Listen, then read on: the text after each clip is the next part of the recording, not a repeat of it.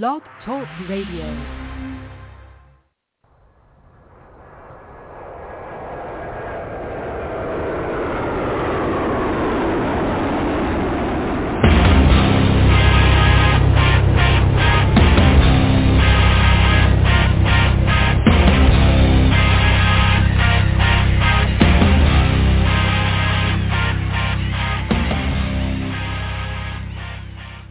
Happy Friday, everybody. Welcome to the Michael Cutler Hour. I am your host, Michael Cutler. It is Friday night. It is June the 10th, 2022. And boy, oh boy, the insanity just seems to keep on ramping up. I'm not going to get into it this evening, but I did watch that supposed hearing about January 6th. All that I will say is that what happened on January 6th never should have happened on January 6th. I think we're all in agreement.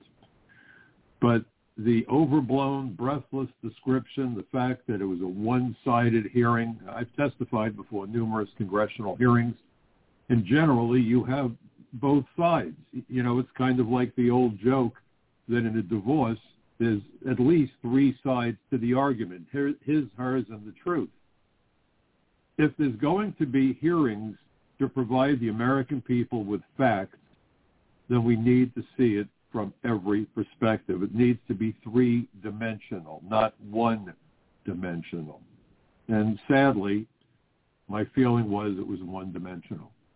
You're supposed to provide evidence at hearings the way you do at trials that's both damning and exculpatory, information that shows that perhaps there was no crime or that there's reasons why things happen. A one-sided presentation scares the hell out of me, because that's what you expect of a tyrannical government, of a communist regime, of a totalitarian government. If we're going to educate the American people as to what happened, and there were things that happened that were wrong, then show it as it exists, all factors. Don't cherry pick. Don't take out of context. There'll be more hearings. The circus will continue. It's disturbing. It's disturbing. We need to be given the truth, and for far too long, truth has become one of the most elusive commodities in the United States and perhaps around the world. The censorship by social media, the censorship by the mainstream media. You know, the old line from A Few Good Men, you can't handle the truth. Well, Americans must have the truth, the whole truth, and nothing but the truth, as we say in that oath when we stand to provide a deposition under oath. The truth, the whole truth, and nothing but the truth. One-sided, wow, what more can I say? Let's continue moving on, however. Everything seems to be going to hell in a handbasket. We have an incompetent federal government, perhaps a corrupt federal government, because it's really hard to reconcile the many ways that the bottom is falling out with what is being done and what is not being done. And, of course, you know my focus is going to be immigration. But in addition to immigration, if you consider my background, those of you familiar with me know that my 30-year career with the former Immigration and Naturalization Service also included my 4-year assignment as the first immigration agent assigned to the Unified Intelligence Division of DEA, the Drug Enforcement Administration. I also was then promoted to the position of senior special agent and as an INS agent assigned to the Organized Crime Drug Enforcement Task Force. Now, the reason that immigration agents are placed in those task forces is because our immigration laws give immigration law enforcement personnel unique perspectives and unique laws that can help to dismantle transnational gangs, international terrorist organizations, and drug trafficking organizations. Human traffickers very often are drug smugglers, one and the same. Frequently, illegal aliens are forced to carry narcotics on their person. The unflattering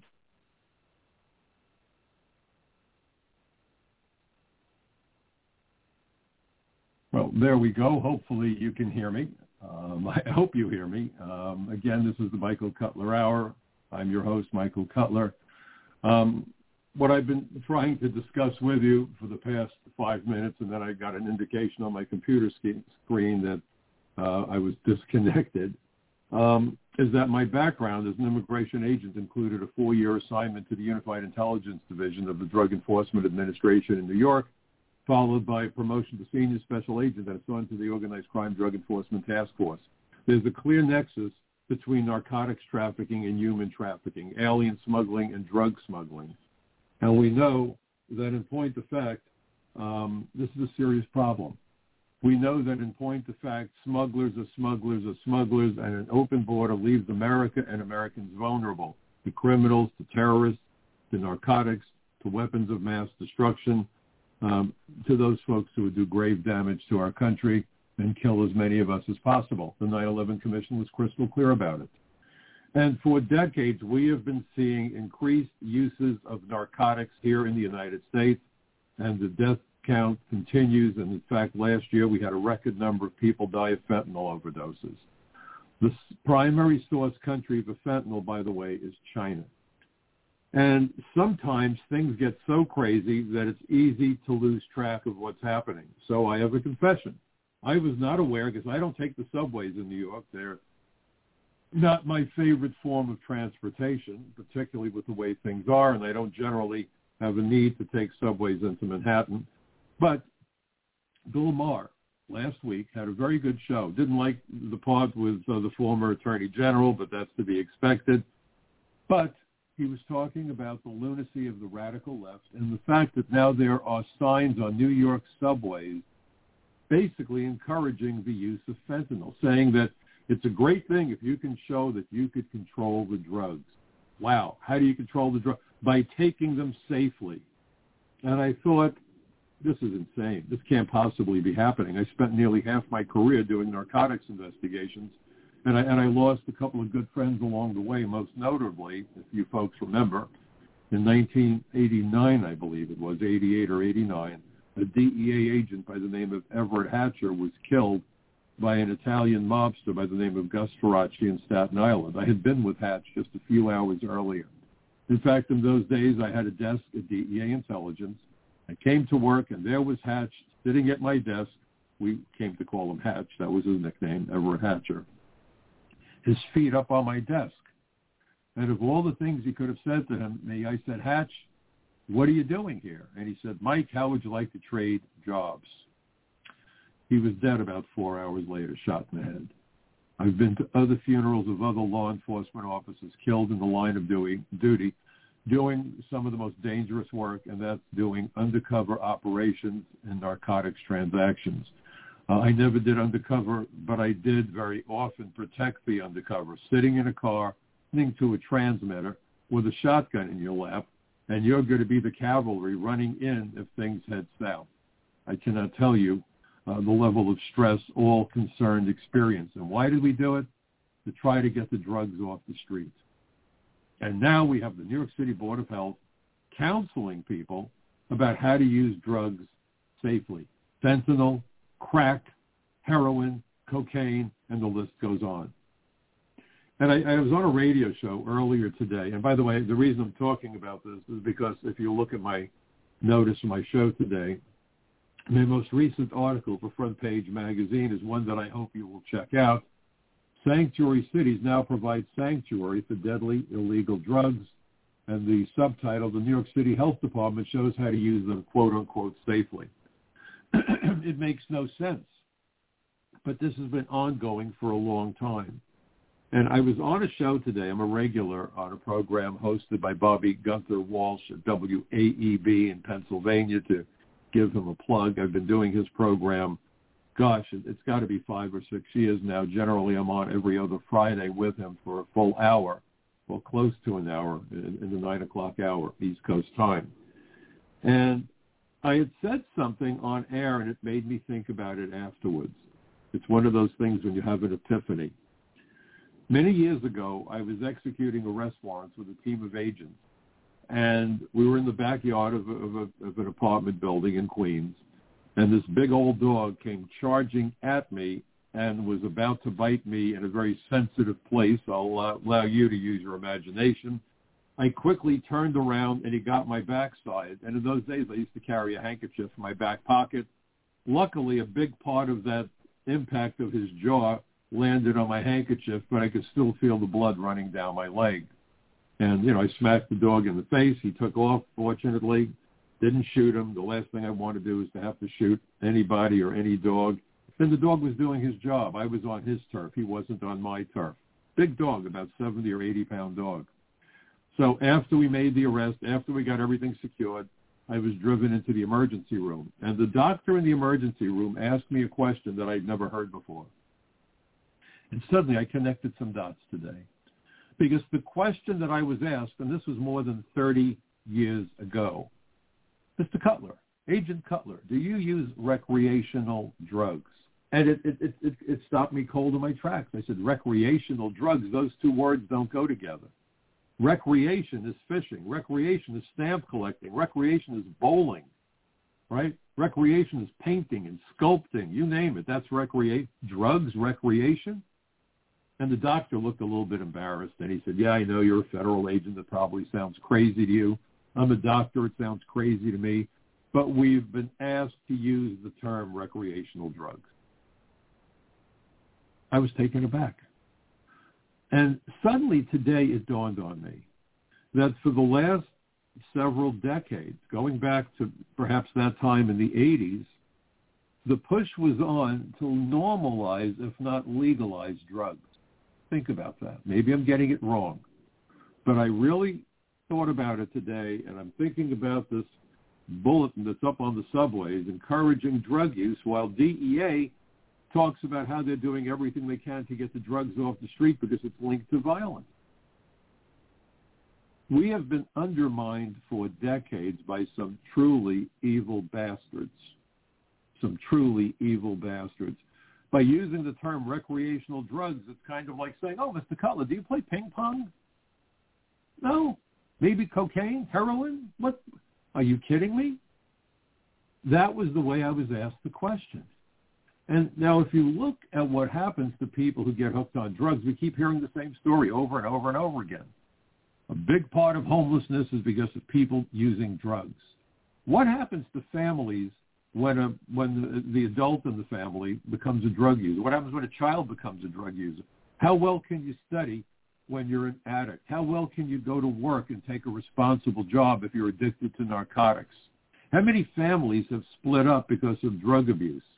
How many children have suffered violence in the home because one or both of the parents or caregivers, perhaps not the parents, had a drug addiction?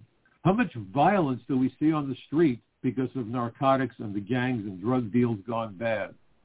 Besides the law enforcement officers like my good friend Hatch, how many people are killed every year because a drug dealer is controlling his or her turf, or the cartels are operating, or somebody commits a felony in order to get the money to buy the drugs that they've become hooked on?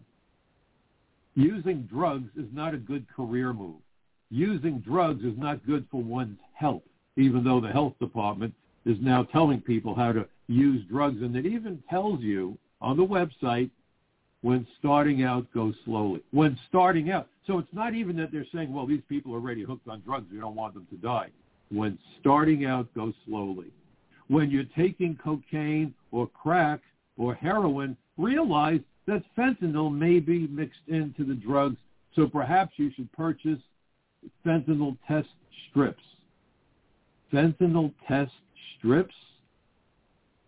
Have we stooped to that level? Is this even a possibility? The Department of Health recommending that New Yorkers get test strips for fentanyl. It takes my breath away.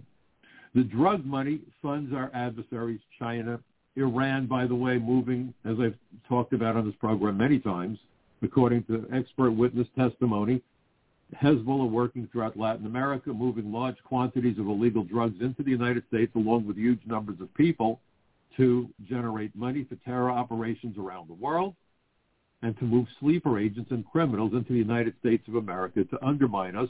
And if at some point the United States acts against Iran's nuclear program because they are racing to getting nuclear-grade uranium, I hate to say it, but my big concern is that stuff is going to start to blow up in the United States because they have undoubtedly pre-positioned sleeper agents in the United States waiting for that phone call.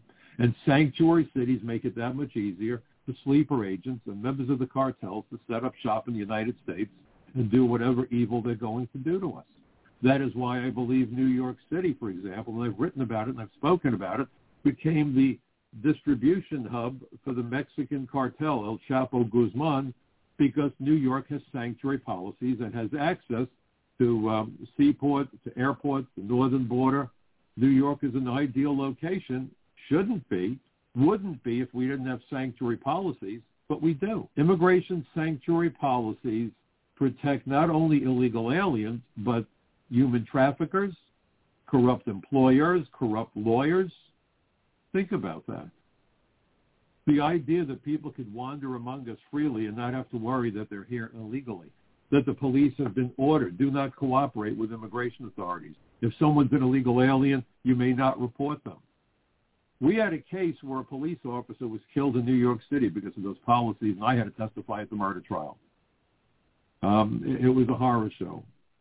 Robert Nishadi was a 24-year-old police officer. His wife was pregnant at the time.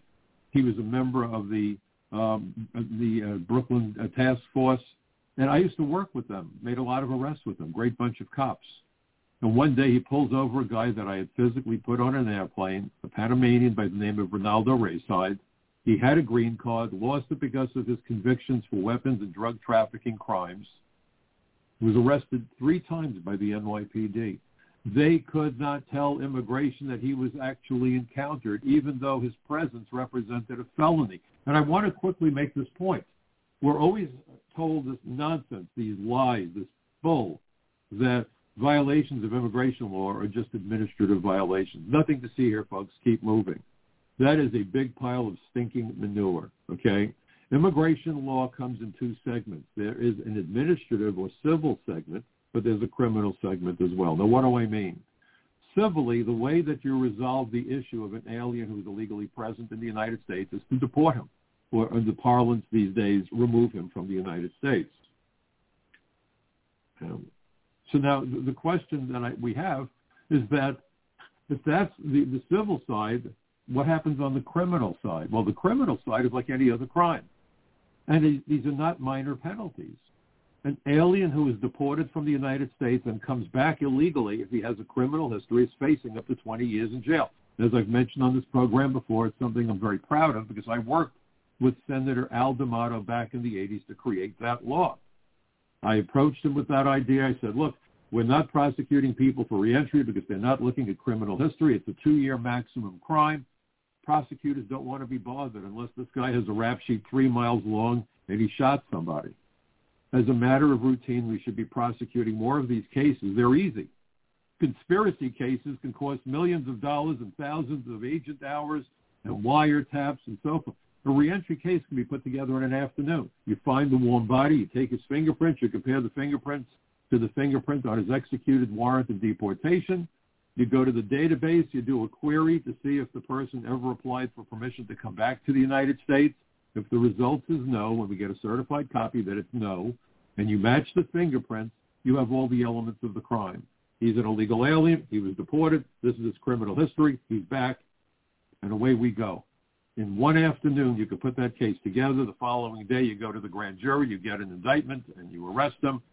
And now the guy's looking at up to 20 years in jail. Why wouldn't you want to do that to deter illegal aliens who are criminals from coming back to the country, right?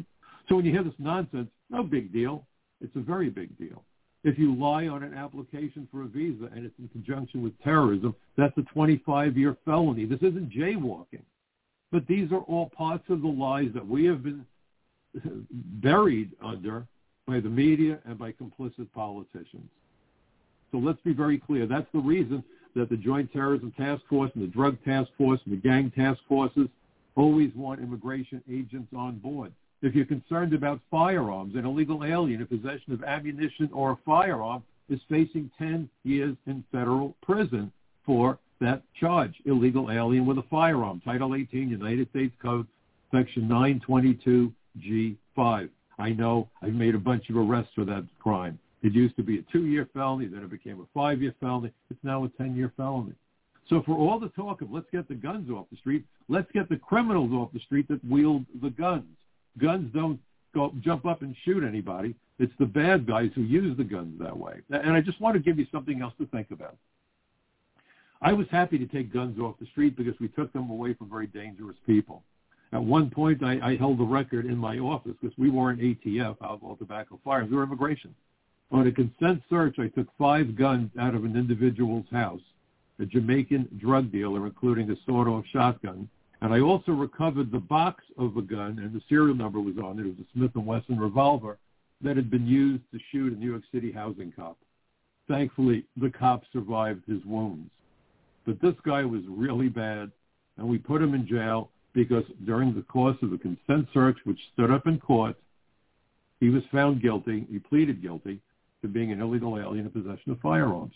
If you want to end gun violence, get the guns away from the criminals and get the criminals off the street. You would think this is common sense.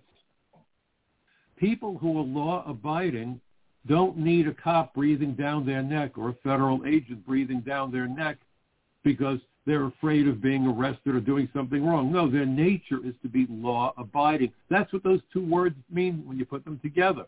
A person who is predisposed to abide by the law, respect the law.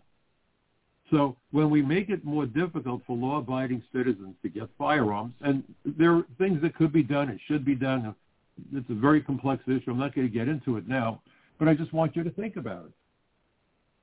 If you restrict firearm possession but don't enforce the laws other than to come up with, red flag and all this other stuff, criminals are still going to be out there with their guns, and no one's going to arrest them, and they got to operate with impunity because the revolving door of justice that spins like a top puts these criminals back out on the street overnight. New York used to be the safest big city in the United States. Why? Because there was zero tolerance for anybody possessing a firearm without a permit. There was a woman who visited Ground Zero, the museum. She had a permit for, I believe, Texas to carry a firearm. Without realizing it, she came to New York with her firearm thinking there would be reciprocity, but there isn't. She wound up in jail. I believe she wound up in jail for several weeks before a deal was finally cut, but normally there were no deals that could be cut. You were found with a gun, you were going away for 2 years, full stop, end of statement. 2 years in jail, don't come to New York with a gun. Okay. Now, people can pull an armed robbery in New York under the district attorney in Manhattan, and unless he shoots somebody or she shoots somebody, they're going to be turned loose. This is what no bail looks like, folks. So you could arrest the same person with a firearm today, tomorrow, next Thursday, next Wednesday, a month from, and that person is going back on the street as long as they don't pull the trigger and shoot somebody. You want to get the guns off the street? I want to get the criminals off the street. I'm sick and tired of the nonsense. And so in my article, and I hope you will read it, I raised some interesting points, I think, and I hope you'll agree that they're interesting. You're concerned about mass shootings. Me too. I was sickened by what I saw a couple of weeks ago in Texas, the school children. I was going to come on the air last week, by the way, but my daughter and her family wound up with COVID. Thank God they're okay. They're fully vaccinated. I'm not sure what role it played or didn't play, but they're okay, but we had to take care of family. For me, my family always comes first, and I'm sure it's the same for you. And by the way, the analogy is that for a country, its citizens ought to come first also. But if you're concerned about mass shootings, here's a question that never seems to get asked or answered. I would like to know if the person wielding the firearm, gunning down innocent people, has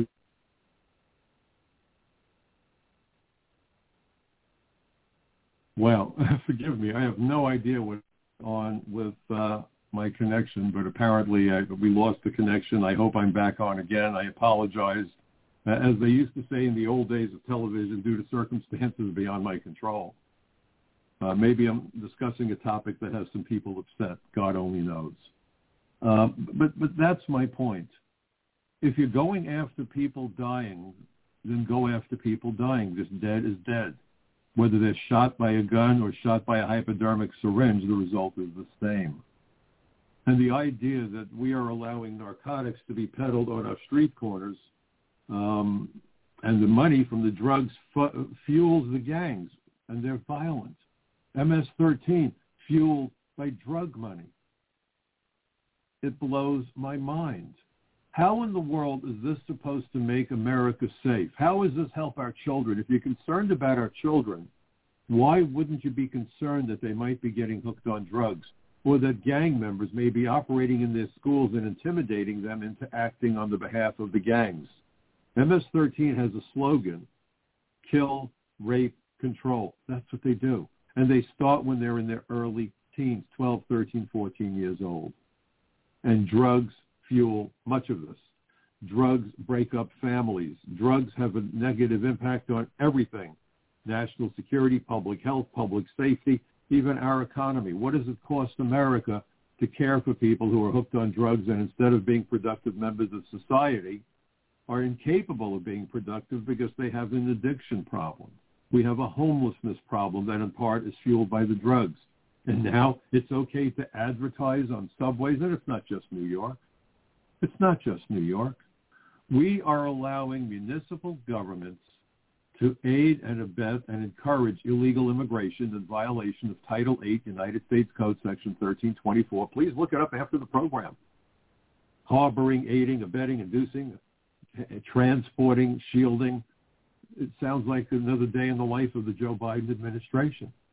We're doing the same thing with narcotics. And it started out with that stupid question, and I had never made the connection until I was on Bobby Gunther's show this morning.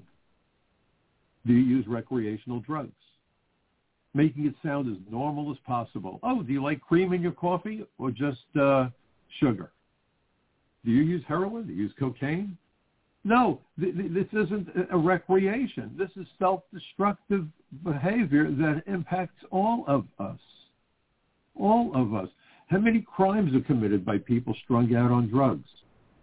Nobody wants to talk about it because too many people are making money. And if you go down Roosevelt Avenue in Queens, New York, where Chapo Guzman set up shop, you will see one establishment after another operating 24/7 to wire money out of the United States.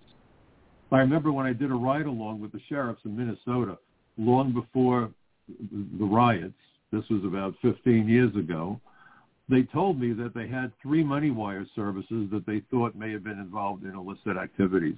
I said, 3? And the sheriff drove by the 3 places and said, yeah, look at this. Do you have that problem in New York? I said, oh, we do, but it's a little bit bigger. It's in every community, whether it's Washington Heights, whether it's Queens, whether it's Astoria, whether it's Roosevelt Avenue. We have in some neighborhoods 5, 6, 7 of these places on one block, both sides of the street, and it goes on forever like that. That is the drain through which money is disappearing out of our pockets and going into the pockets of some very evil people. That is also the true barometer about border security. Billions and billions and billions of dollars in drugs flowing across a border that's not secure. If the border was secure, this wouldn't be happening. People are profiting from it. And not only don't they provide commercials, and I've been screaming about this forever because the commercials have been very effective to convince people to stop smoking cigarettes, what we're witnessing is the blatant encouragement. Go out there and use those drugs. Show that you're really an adult, that you can control the amount of drugs you're taking, and that should empower you. Empower you because you're hooked on drugs and you don't overdose? I want to know whose side our government is on, because sure as hell they're not on our side, not on the side of we the people. If I sound infuriated, I am. And then you had Biden just a couple of weeks ago saying that he wanted to end Title 42, and on the very same day, this is, I believe, May 26th, they shut down the Federal Law Enforcement Officer Training Center. Why?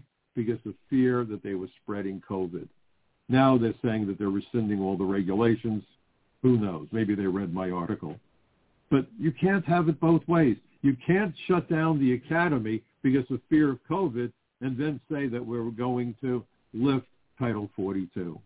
Does anyone know what's going on? Does anyone feel any concern whatsoever for the lives and the safety of Americans? Because the sense that I have is that they could not care less about our well-being. You could not care less about our well-being if you're permitting millions of people into the United States at a time, for example, when we have a serious drought in the West. I've mentioned it before. I will mention it again. I did a bit of research, and it seems that the average human being requires a minimum of 100 gallons of water per day. If it sounds like a lot, it isn't. Think about it. Flushing the toilet, brushing your teeth, drinking water, and cooking with water, taking showers, all of that requires water. And then more water is needed to grow the crops that the people who are in the country need to eat. So every person who's here needs a minimum of 100 gallons of water. If you let in 1 million people, do the math. Do the math. 100 million gallons of water per day are being consumed by 1 million people. We have a severe drought. They are restricting the use of water in California and elsewhere in the West, and we're bringing in millions of additional people. If you're worried about inflation, think about supply and demand. Maybe Joe Biden isn't capable of thinking, and maybe his wacky cabinet is clueless. But the reality is, the standard theory of economics is supply and demand. The more people want a particular commodity, the more that the price of the commodity goes up.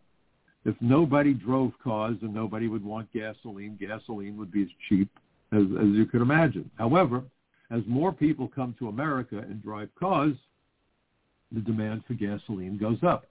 Pollution goes up. So if they're that concerned about being green, and I'm really convinced that I know why they call it the Green New Deal, because lots of money is involved here, folks. That's the green in the Green New Deal, okay? But if they were really concerned about the environment, then the last thing you'd want to do is keep bringing more people to the United States who need water and electricity and sewerage and food and housing, because it jacks up the price of everything, exacerbating inflation, which is now considered the number one concern of most American families. Housing prices have gone through the roof. Why is that? Because you have more people coming to America and they need housing. And Americans are losing their jobs, are suffering wage suppression when they compete with foreign workers, so many are losing their homes. In Manhattan right now, the median price for an apartment, and I can tell you, I've been in some of those apartments, they look like closets. The median price for an apartment in Manhattan today is $4,000 per month. How much money do you have to earn every year to be able to afford a $4,000 rent? Because on top of that, you have utilities and food and going back and forth to work, maybe eating occasionally, the luxury of a sandwich. How in the world does that square with where we are? We are destroying the economy, and I've said it in the past. I will say it again. It is my belief that that is truly the goal of the radical Democrats, not to look out for the average American blue-collar worker, which was why I became a Democrat when I first graduated from college. In fact, while I was still in college, because the Democrat Party used to look out for blue-collar America, people like my dad who was a construction worker. No more. They could care less. This is about power. This is about seizing power and relentlessly holding on to it. And it's not about bringing in new voters. I keep hearing this nonsense from the people on the conservative side. Oh, they're bringing in voters. No, they're not. Well, I mean, they are, but that's not the big issue. The big issue is you crush the economy, and then everyone has to go to the candidates who offer handouts. The Republicans don't offer handouts, but the Democrats sure as hell do. They are bought and paid for, and they expect American voters to be bought and paid for. They're going to force Americans to go to the party of the handout, which is the Democrats, because what they want is permanent, total control over the government on the federal, on the state, and on the city level. Of course, they exist in the twilight zone. When I look at what just happened in San Francisco with Mr. Boudin getting handed the walking papers, I'm hopeful. I am hopeful that Americans have finally awakened, not woke, but awakened, different word, to the fact that what is being done, not for them, but to them, is unacceptable. Ruth Bader Ginsburg. And by the way, I find it remarkable that these people that are harassing and threatening Supreme Court justices, committing a crime, by the way, one that the Justice Department apparently has no problem with, will not prosecute for it. But they're saying, well, Ruth sent us. If you watch the documentary about Ruth Bader Ginsburg, and I'm a fan of Ruth Bader Ginsburg, doesn't mean I always agreed with her. Didn't mean I always agree. I don't have to agree with somebody all the time to be supportive of them as human beings, right? So she said two things that's worth thinking. Number one, the mascot of the United States should not be the bald eagle, but a pendulum. If you get too far into the weeds on one side, that pendulum is going to come back. Well, I think it is. I just worry that it comes back too far and too fast because, there's a lot of pent-up anger in the United States right now.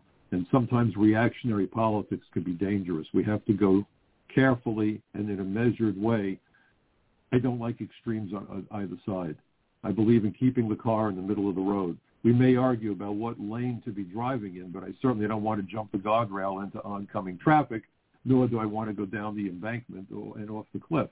I like to keep the bus and the car somewhere in the middle, centered. And I think most Americans would agree. It's the old story, if it bleeds, it leads. The media will give a lot of attention to some lunatic who comes out and says the most outlandish things because, oh, my God, look at that. Can you believe he said that? I think most Americans are centrists. I've traveled across this great country. And what has struck me is that if you sit down for dinner, and I've had this privilege many times across America, you find that we all have the same or similar concerns and aspirations and goals. We want to have a safe environment. We want our kids to do well and get a good, solid education so they have a bright future. That's what we want. The crazies are running the show. But in any event, Ruth Bader Ginsburg said that the pendulum should be our mascot. I agree. The other thing, this notion that Ruth Bader Ginsburg sent them to harass the judges, I strongly doubt she would have supported that.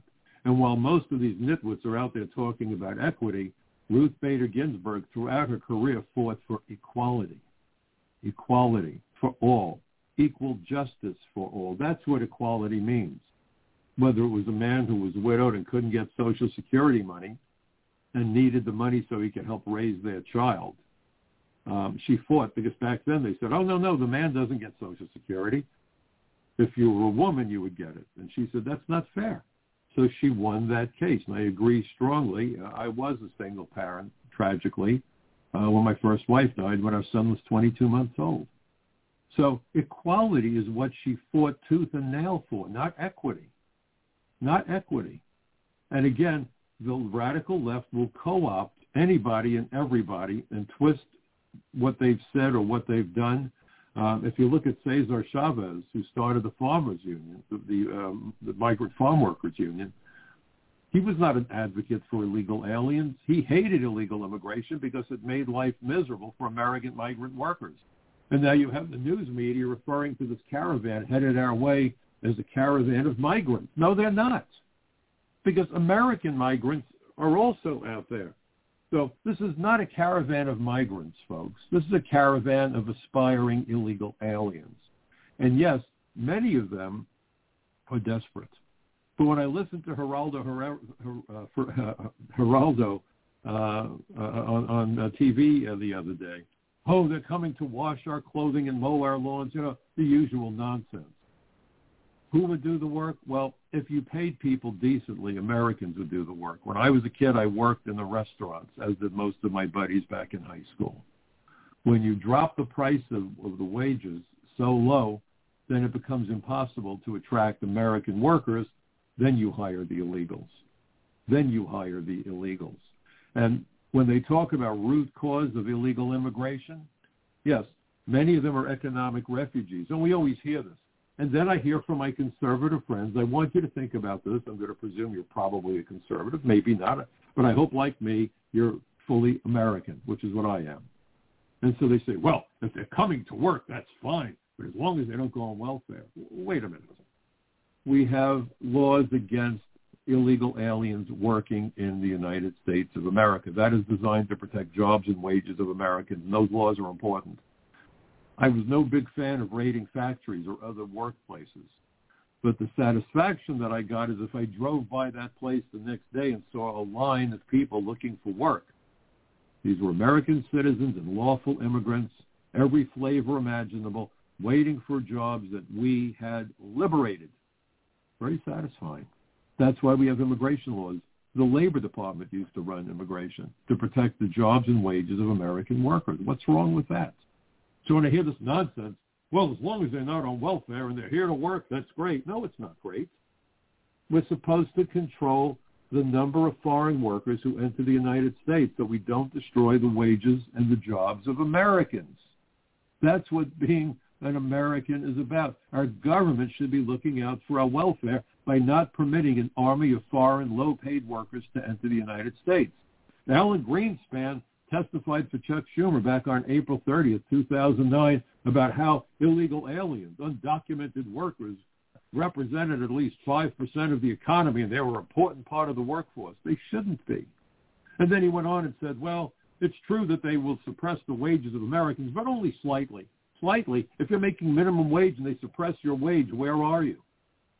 And then he talked about how it did cost the cities and states money for all kinds of services. But nevertheless, corporations are doing well with this. Really? How cool is that? And then he wanted foreign workers in the high-tech industries to be displaced, Americans to be displaced by foreign high-tech workers, calling American high-tech workers the privileged elite. This is insanity. The first president in decades to stand up to this betrayal of America and Americans was Donald Trump. Now, I didn't always agree with Trump. I thought his messaging could have been better. I was having a discussion with a retired Air Force officer, and I said, for me, Donald Trump reminds me of the ejection seat in a fighter plane. No pilot wants to hit the button, but when your life is on the line, when America's survival was on the line, we pushed that button for Donald Trump. We pushed that button for the ejection seat. The reason Trump got elected, he's the first president in how long to talk about putting Americans first, not America first, because in the minds of the politicians, putting America first means doing what the lobbyists tell them to do. Putting Americans first is very different. In fact, I made that point. Now, when politicians talk about bringing in the world's best and brightest, every American in that audience should be standing up, screaming at the top of their lungs, Americans, with an S, Americans first. Yes, the laws permit exceptional people to come to the United States, because you usually hear this garbage. You wouldn't want Albert Einstein. You wouldn't want Elon Musk. Of course we do. But those are the exceptional. But when you bring in hundreds of thousands of foreign workers, the only thing exceptional about them is they will work for exceptionally low wages under exceptionally adverse conditions. And one of the biggest advocates for that particular perspective was Jeff Sessions, which is one of the reasons I was so frustrated with Donald Trump when he had that go-around with Jeff. And if there was a concern about recusing himself, there was a simple solution if Trump had thought about it. He could have moved him over to be the head of Homeland Security, and then that whole issue goes away. If he wanted to remove him, he's president. You serve at the president's pleasure. He didn't need to tear him apart the way he did and destroy his opportunity to get back to the Senate, because Jeff Sessions had one of the clearest and most moral voices of anybody in the Congress, either house. I know Jeff. In fact, Jeff Sessions quoted me during the 2006 or 2007 debates about comprehensive immigration reform. I had written an op-ed for the Washington Times, and my original dream was to be an aerospace engineer. I did some flying too. My boys are engineers. I've always been about aviation and space flight. And so I compared those hearings with the countdown for the launch of Space Shuttle Challenger. And what I said was that the purpose for the countdown before a rocket launch is for the experts to weigh in as to whether or not they should go forward with the launch. And think what happened to Shuttle Challenger and the 7 astronauts when NASA launched against the advice of some of their best engineers. We had a tragedy. Well, if the countdown is for the experts to weigh in about the launch, then hearings are about the experts weighing in about whether or not we should go forward with legislation. And the notion of giving millions of people here illegally lawful status without even the capacity to interview them, let alone do a field investigation, endangers national security irreparably. So I suggested that they rename comprehensive reform the Terrorist Assistance and Facilitation Act. Jeff Sessions quoted me from the floor of the Senate on 3 separate days with attribution. Unlike most politicians who plagiarize, he wouldn't. His moral compass was far too strong for that. And then the cherry on top of it was that he sent me a wonderful certificate commending me for that article and stating that it was his belief that his ability to use my words persuaded enough of his colleagues to vote down bad legislation. I also had dinner with Jeff Sessions and his wife when I was in Florida with the David Horowitz Freedom Center. We were both on a panel discussion along with Louis Gohmert, another real good guy in Congress, and another gentleman who's no longer in Congress, John Fleming. And if you go to the David Horowitz Freedom Center website, you could still watch the video of that panel discussion where I was honored to join 3 members of Congress, including Jeff Sessions, in a panel discussion about immigration. No leader is 100% right or wrong. Well, I can't say that. I can think of a couple leaders who are more than 100% wrong, but you understand my point. And as Americans, we should be sitting down and having meaningful conversations, not fights, not arguments, not insulting each other. Think about the impact your words have. I may have mentioned it before, but one of the things that really upsets me is when a conservative refers to bleeding heart liberals. What exactly is a bleeding heart liberal? A compassionate American who maybe is blinded by that compassion and making bad decisions? You know, they say that the road to hell is paved with good intentions.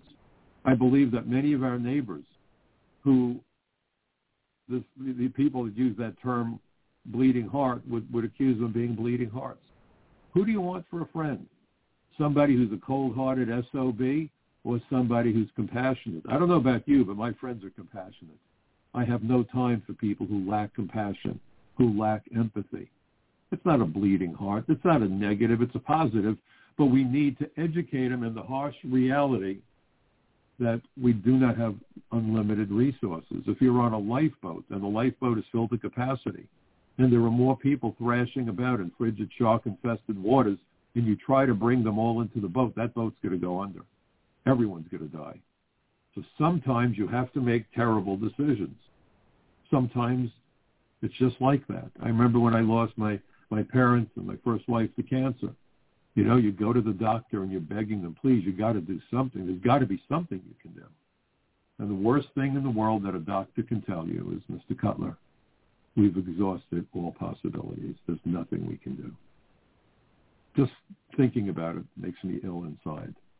And tragically, I know many other people have experienced that. We are all fragile. We are all here temporarily. My mother used to say to me that we all hang by threads and it doesn't take much for that thread to break. That's why I believe in being compassionate.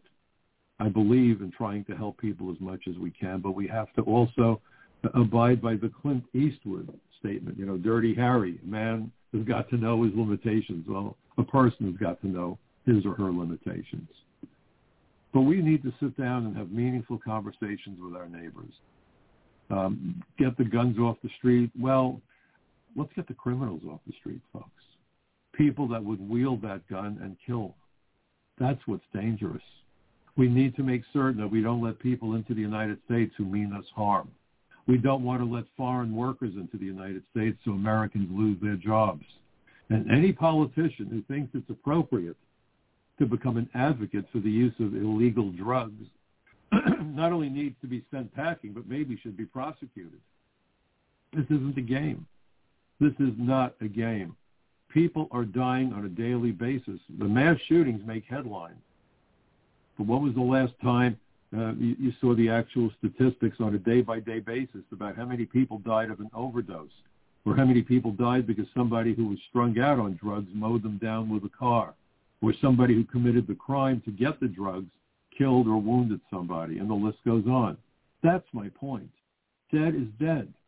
If we're concerned about human life, if we're concerned about the lives of our fellow Americans in particular, then we should be looking at every way that lives are lost. It might be, very dramatic and horrific to talk about a mass shooting, and it's sickening. How could you not react that way? But please understand that we lose many more people every day to drug overdoses than we do to mass shootings. And we're not talking about how many children's futures have been taken down to the cul-de-sac of disaster because they became hooked on drugs and were unable to study. And so that education that might have made all the difference for them no longer works. We're watching people throw their lives away. And you have New York City and other cities advocating the use of illegal drugs. And this is supposed to be a government of the people, by the people, and for the people. It's funny, my son said to me, my youngest son said, Dad, sometimes these reports look like an Onion headline. And it was funny because Bill Maher used the very same analogy. If you're not familiar with it, The Onion is a satirical newspaper where the headlines are fake. I thought this was a fake story. I did my homework, which we should all do, and it's all too real. New York City is advocating for the use of drugs, heroin, crack, fentanyl. When does it end? When does the depravity end? When do we, the people, make the politicians accountable? They took an oath of office to defend and protect the Constitution. Article 4, Section 4 says that the states that they be provided with a Republican form of government and protected against invasion and domestic violence. What these politicians are doing violates the Constitution, and as a consequence violates their oaths of office. It also violates all the BS promises that they make. It has to end. We are their employers, not the other way around. Not the other way around. They need to be held accountable. And the only people who could make them accountable are we, the people, by asking them the tough questions, by understanding how they're going to try to dodge the questions, because most of them are artful dodgers and con artists, and making damn sure that when someone strays from the straight and narrow, that we boot them as certainly as an employer would boot an errant employee, because most of them are errant employees who are guilty of insubordination, failing to follow instructions from their superior.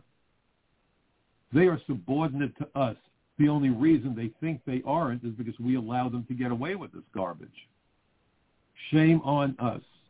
We, the people, should be dictating the way that this government operates, not the other way around. The government is telling us how to operate. Well, where these issues are concerned, the release of criminals and open borders that violate the law, violate the findings of the 9/11 Commission, this is not acceptable stuff. And if, God forbid, there is a terror attack, I'd like to know what Joe Biden and this other assorted bunch of clueless clowns are going to say. Oops, we goofed. Is he going to blame it on Putin the way he's blaming the gas prices and inflation? Find someone else to scapegoat. Hey, Joe, you need to look in the mirror. They all need to look in the mirror. They need to be accountable for what they do and what they say. And I have to tell you, listening to Chuck Schumer standing on the steps of the Supreme Court last year, threatening Gorsuch and Kavanaugh about the whirlwind, and they won't know what hit them. You have all these politicians saying, get in their face. How did we get into this kind of a confrontational mentality that never existed before? It used to be that as Americans, we respected each other's right to disagree. You know the old saying, I disagree with what you say, but I will defend to the death your right to say it. Where did that concept go? Where did that concept go? How do we allow these politicians who are riding high on the hog, making all kinds of money, Nancy Pelosi with all of her stock wheelings and dealings?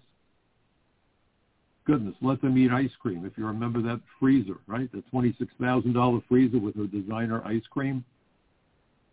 How can people reelect these folks? I don't give a damn about Republican or Democrat. Those terms mean very little to me. It's who they are as individuals. That's what should matter. And they need to be held accountable because the decisions they make have real-world implications for America, for Americans, and for the future of our children and for the future of their children. Maybe Pelosi doesn't care about her family, but I love my family, and this is about protecting them. We as Americans need to recognize that being involved in politics, disgusting as it is really an extension of being a good parent, because this will impact the future of our children, their children, and generations to come. The job can be done. There are solutions to be found if you really want solutions. Interior enforcement, as I've written so many times and testified so many times, is really the key to border security. They don't want interior enforcement because then you go after the crooked lawyers and businessmen and et cetera, et cetera. Too bad. Accountability is a responsibility that should go with public office. And they're very often getting away with not being made accountable, making terrible decisions that have serious consequences. But yet if a cop on the beat in the moment of a life and death struggle makes a bad decision, that police officer will be made accountable. What I want to know is, why is it that politicians are not made accountable? Because their decisions are costing lives every single day, and it's got to stop. You know, it's funny how much education and knowledge empowers us. Knowledge is power. My goal has been since day one to provide you with the insight that I've acquired during my 30-year career with the INS. The facts are there. The information is there. Morality is on our side. It's simply a matter of sitting down with our neighbors, getting them to understand the issue, not by browbeating them, but by having a heartfelt, sincere conversation. You'd be amazed at how many people you can win over. And by the way, don't keep haranguing them. End the discussions with a question. One of the real good ones is, would you get on an airplane if you saw your fellow passenger sneaking past TSA? I doubt they would. Why then are we being forced to live among millions of individuals who have no right to be in our country, who entered by evading a very similar inspections process that we're supposed to conduct at ports of entry to keep out those who would do harm to us? Simple question. I'm hoping that you will take the opportunity. Summer is coming. We're out there having barbecues and family get-togethers. Let's celebrate the First Amendment. By the way, everybody, I wish the men out there who have children happy Father's Day, because you can't underestimate the value of good parenting. My son really honored me the other day, told me he met with a bunch of his fellow engineering students, and they all came to the same conclusion. They wouldn't be the successes that they are if it weren't for their parents. Kind of gave me a nice warm feeling inside. So happy Father's Day. Have a great weekend. And please remember, democracy is not a spectator sport. I will see you next week right here on the Michael Cutler Hour. So long for now, folks. Sorry about all the interruptions with the equipment.